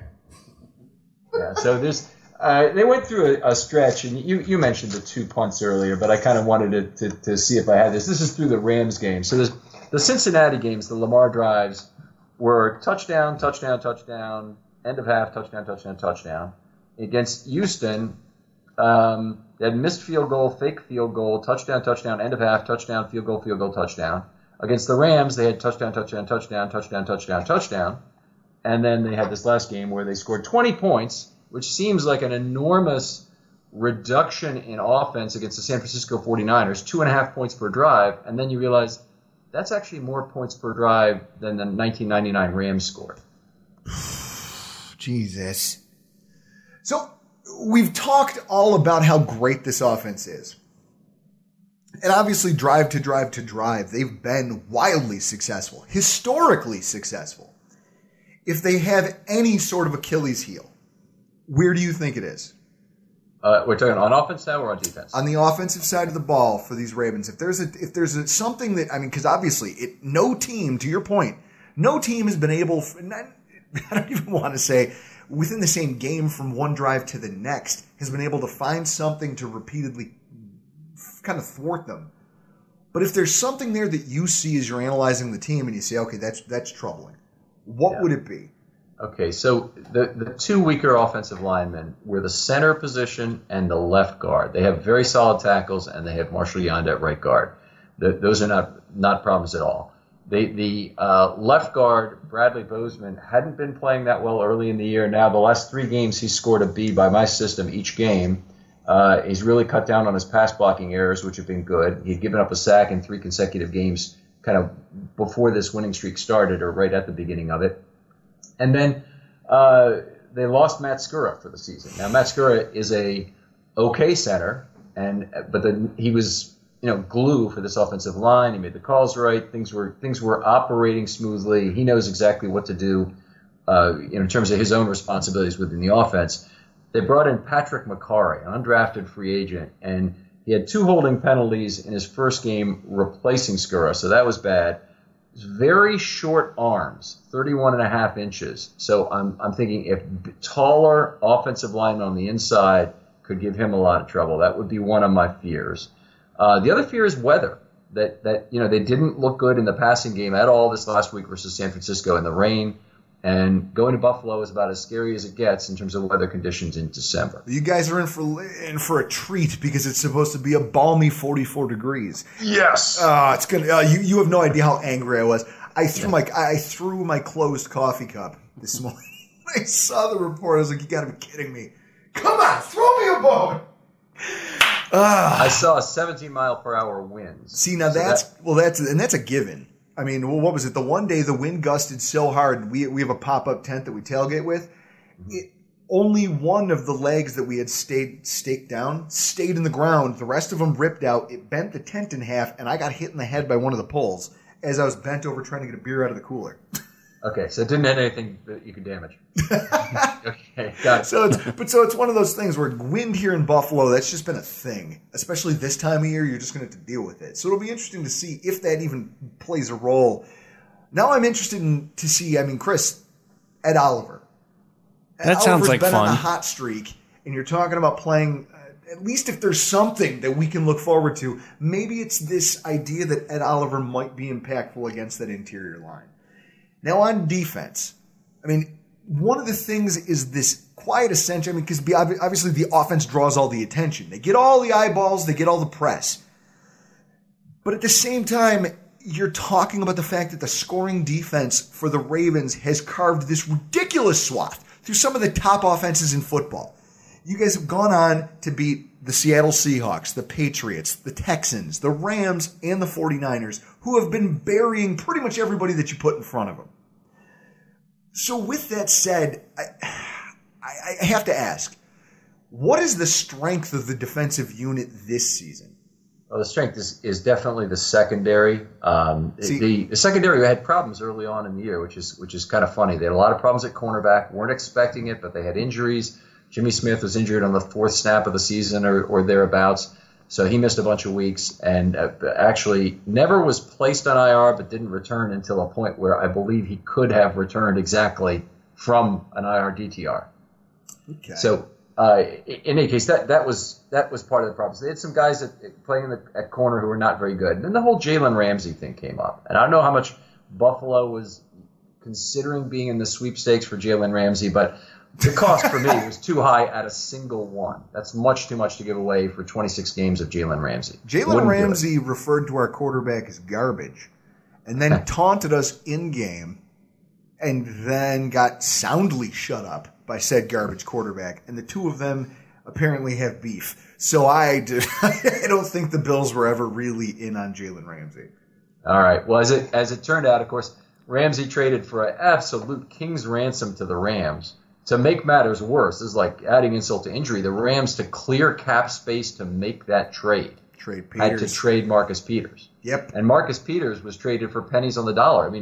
Effectively, they traded the 5th-round pick that they acquired for trading their kicker that they had during camp, Kari Vedvik, who's now failed a couple places around the league. Hey, I can thank him for our Week 1 victory.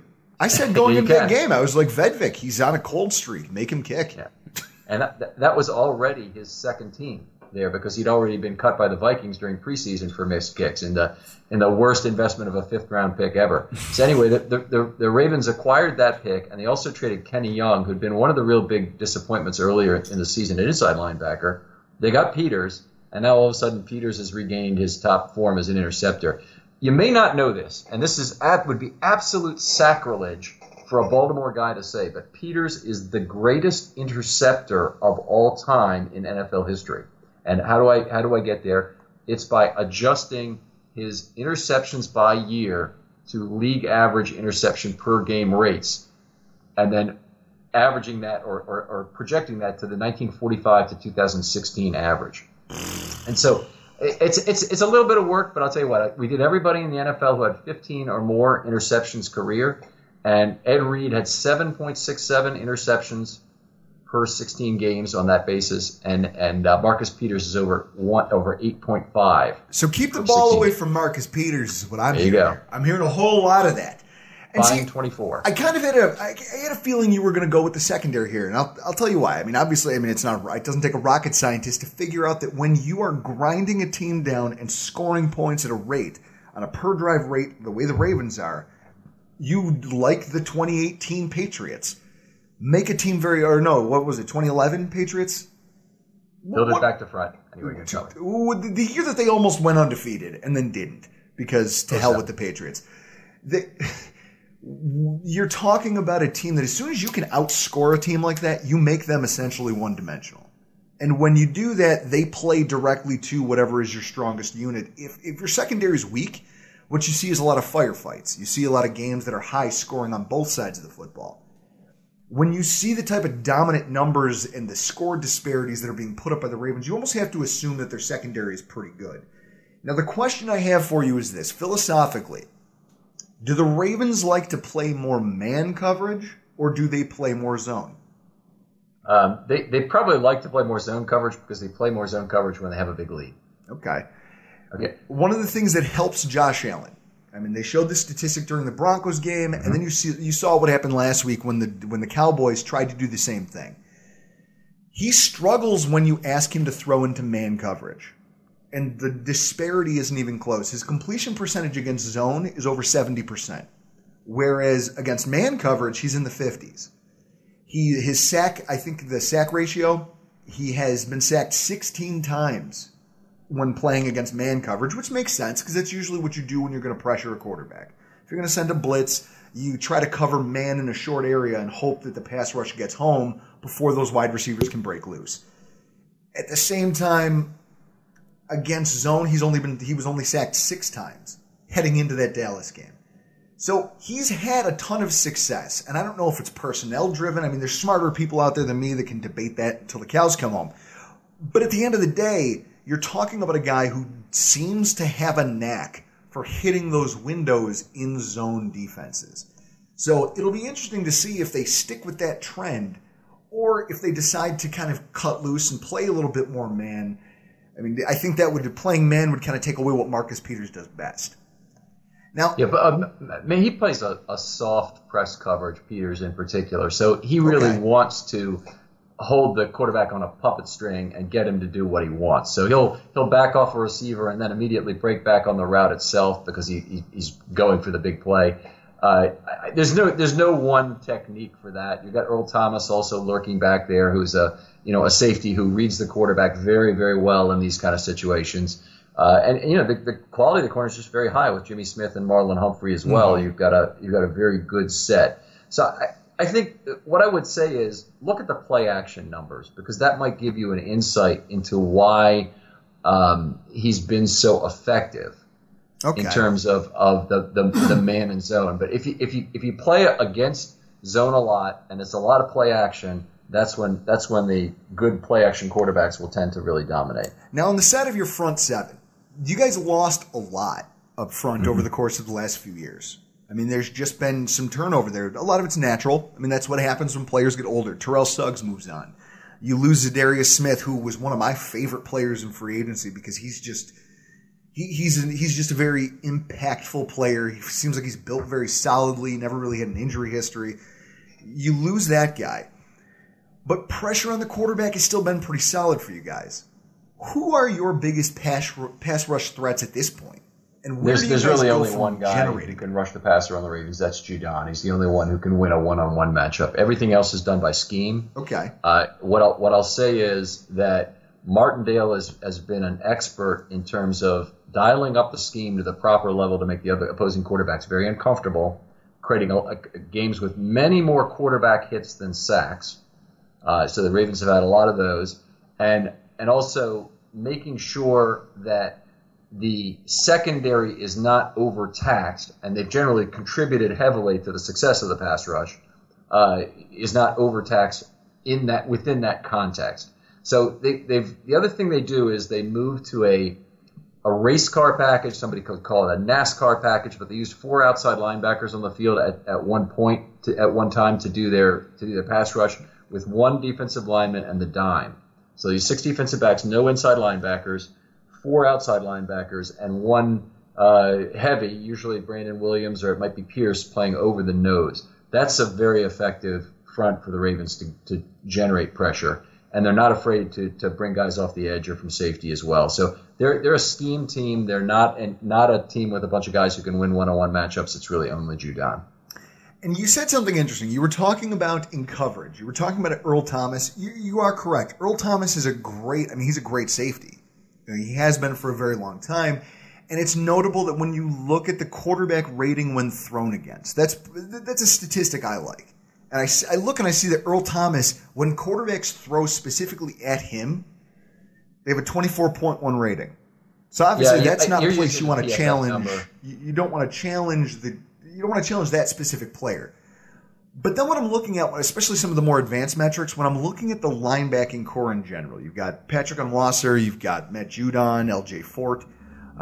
You've got these linebackers, and the rate at which they allow receptions and the yards after catch specifically, it's concerning. I don't know I'm assuming in your scheme, Judon kind of plays more of a rush linebacker role, which would kind of lend itself to that.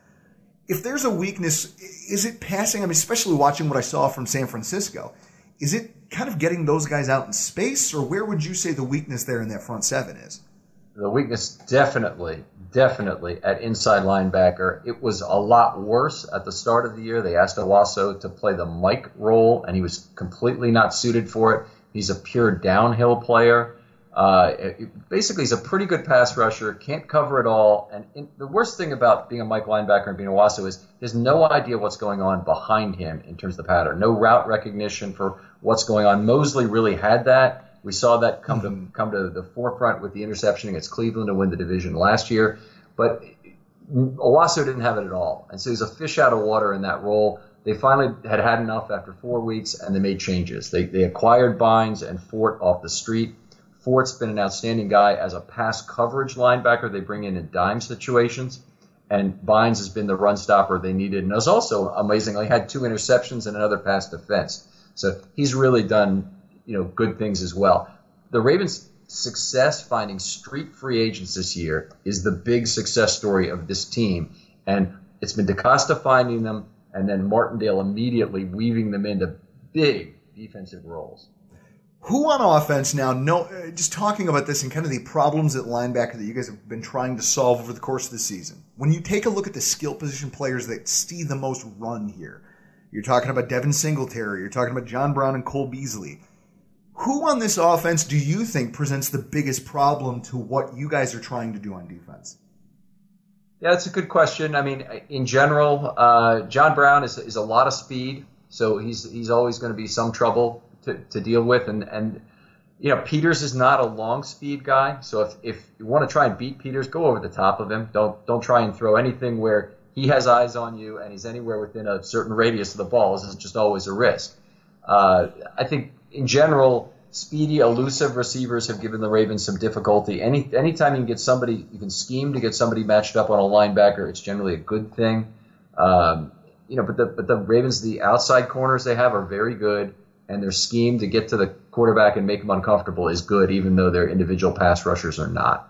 God, I feel like this. The more you look at the numbers and the more we talk about this is starting to feel like, Chris, I have the feeling in the pit of my stomach like I do before every Patriots game. Except this might be worse because I watched these guys hand the Patriots their ass. So I don't... Hey, Chris, does it bother you as much as it bothers me? Are you concerned? Not really. How many beers have you had? Two, but all I need is one win over the next 4 games. That's all I know. You're just taking a macro look because you're not crazy like I am. We don't win this, I'm fine with it. We still got the Steelers with somebody named Devlin, and we also have the Jets again. So those are 2 really good opportunities to get to 10. So I can stomach a loss here. See, and this is how we're different, Ken. This is the yin to the yang. He's the more pragmatic of the two of us. Me, I'm gonna be awake all week.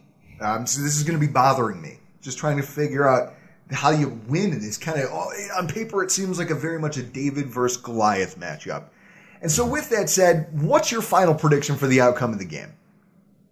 I think the Ravens are likely to win. I think if in the case that the Ravens win, they probably win by a lot. But we'll see how this goes. And when I say that, I mean probably 2 scores. Okay, so you're calling a 2-score win because I've gone on record and said that I wouldn't. If we win by a touchdown or less, lose by a touchdown or less, I'm not going to be heartbroken because you took on a team that's been mowing down everybody who's put in front of them. And yeah, I wouldn't be heartbroken by that result either, just for the record. You'd almost take that's what we call in the business a silver lining. Ken, thank you so much for joining us tonight. It's really great to pick your brain, knowing how analytical you are about these things. In the run-up to this week's game, where can everybody find your work? Because I'm sure there's going to be a ton of it. Okay, so go to filmstudybaltimore.com. You'll have my articles. I do one each week on the offensive line, one on the defense. A lot of stuff about the pass rush that's very specific, in the offensive line that's scored on a block-by-block basis. We have a Know Your Foe episode. Drew's the guest tomorrow. Buffalo fans might want to catch on to that one. And then we have podcasts on the offense and defense, reviewing each week with rotating guests. Fantastic. And where can we find you on Twitter?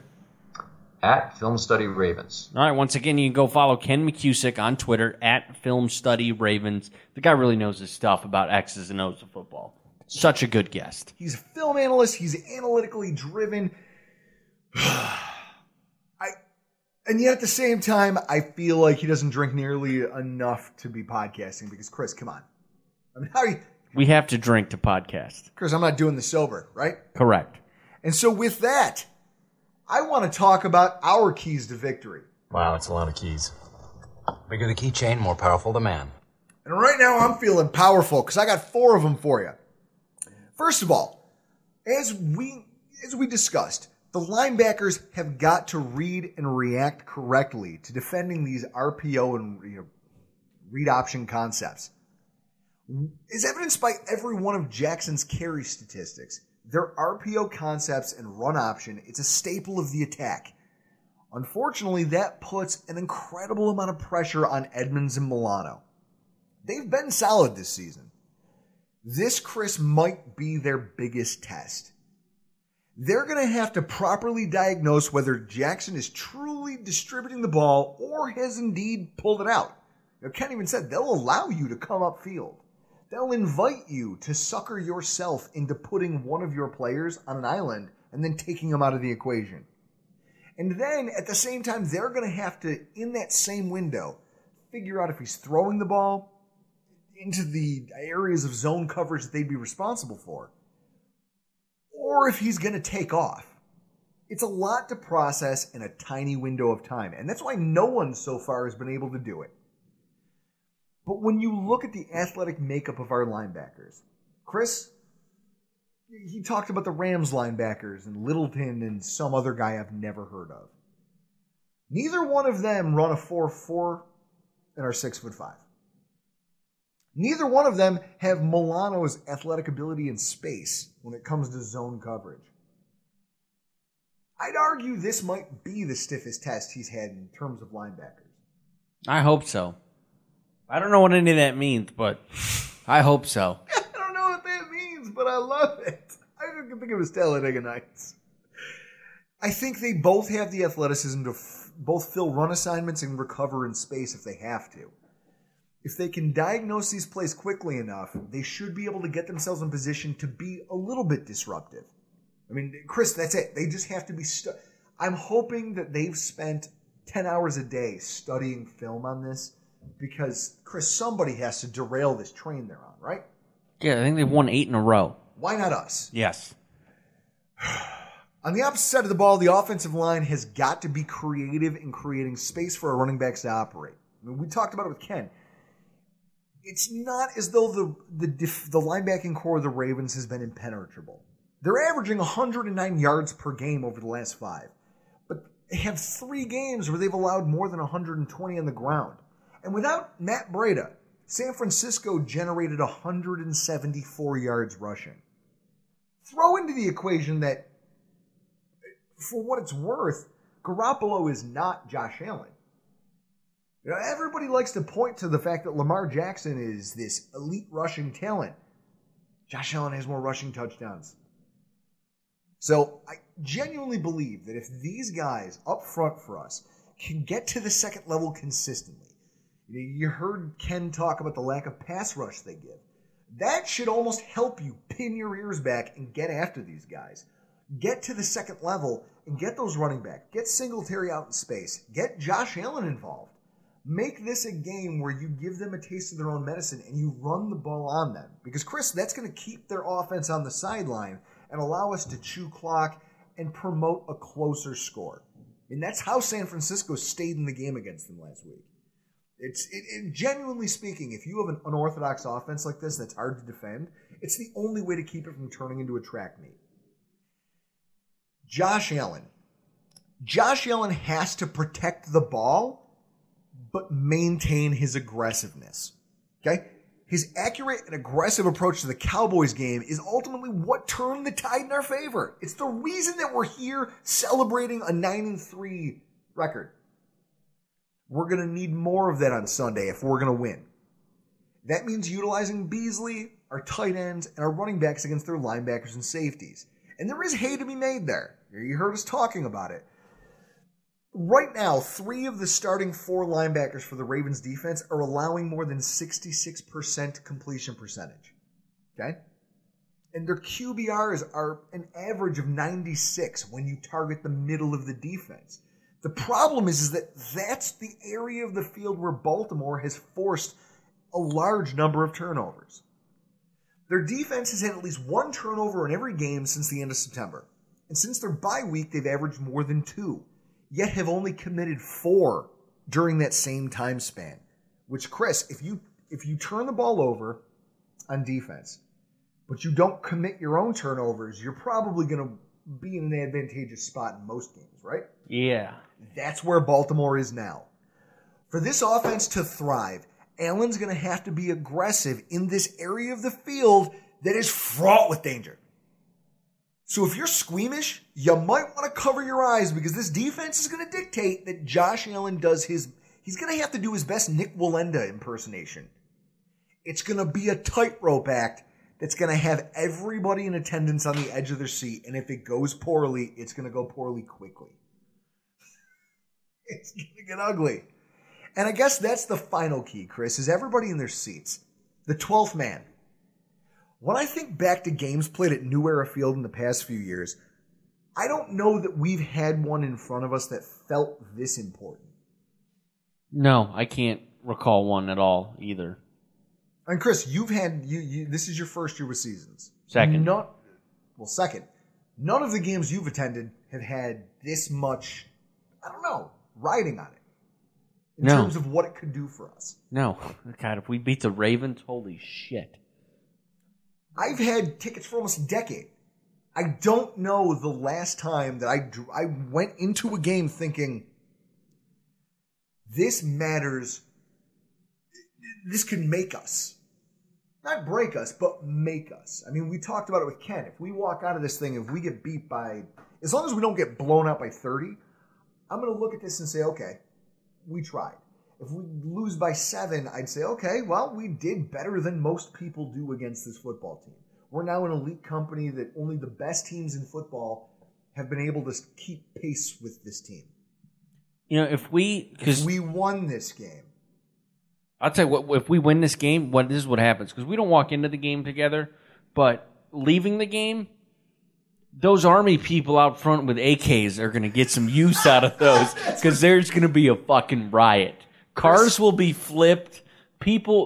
Ravens fans will get beat up. You're out of your mind. If we win this game, it's going to be a fucking riot outside that stadium. If we win this game, it's going to be because everything clicks for us on defense and on offense, and because we as fans showed up and made life hard on these guys from a communication standpoint. That's it, Chris. Chris, if this doesn't get you fired up, then nothing can. You don't have a pulse. Don't show up on Sunday. Everybody who intends on attending the game alongside Chris and I, if you're going to be down there with us, you need to bring it. None of this standing in line for a pretzel at kickoff. I don't want to see you standing outside of a bathroom holding your girlfriend's purse. Right, throw it in the trash. I want to see all of you out there with me, loud and proud, making every single offensive snap for Baltimore a fight for communication. Let's go. Let's do this. Let's give the Bills every advantage that they can get because they're going to need it. Yeah, and it's going to start at about 6:30 in the morning, 6:30 in the morning, 5330 Big Tree Road.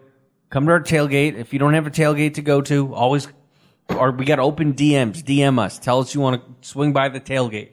Come party with us. I don't know what we're doing for food, but I'll have the traditional chicken wing dip out this week. I cannot wait. See, now just talking about it, I'm fired up. Chris, your prediction. We're going to lose. Hate to burst everybody's bubble, but... I hate to burst your bubble. You owe us Seagrams. Oh, yeah, I do. Jesus, I need to... Get your Seagrams out, bitch. I should go grab a Seagrams, but you give your prediction. I'm going to go get a Seagrams and try to finish it before the end of the show. And let's figure out how much more wrong you can be. God, ye of no faith. My predictions is that I'm going to be hoarse on Monday. My predictions, my predictions is that I could be disappointed. But what I'll say is that I envision this staff with the extra time off, with the extra time for therapy. We're going to come into this game healthy. We're going to come into this game with a decent game plan because that seems to be the crux of what this team does. They're well coached. They at least come into every game with a plan that makes sense over the last 3 games. I can't argue with the results. I have to believe that this team is capable of at least making this a fight. And Chris, knowing that you're rooting against them and that your acumen for this is nonsense, Chris, I have to vote in favor of the Bills. Hauschka redemption game, so I don't have to move him out of the city of Buffalo. A field goal victory, the same way the Ravens beat San Francisco last week. They're going to lose here by a field goal. I'm going to call it 24-21. All right, cool. I'm going to go with 31-20, Baltimore. Will you do a second Seagrams if it's not only a win, but it's a double-digit win for the Bills? If it's a double-digit win for the Bills, next week I will only drink Seagrams on the show. Oh, the best Seagrams bet ever, folks. On that note, we got to close this bastard out. We look forward to seeing you out there at the stadium. Be loud, be proud, bring it. Let's go. And with that, folks, we got to get out of here. Huge thank you to Ken McCusick for stopping by with his film room knowledge. I'm Drew Gear. That's Chris Kruger. And this has been the Rockpile Report.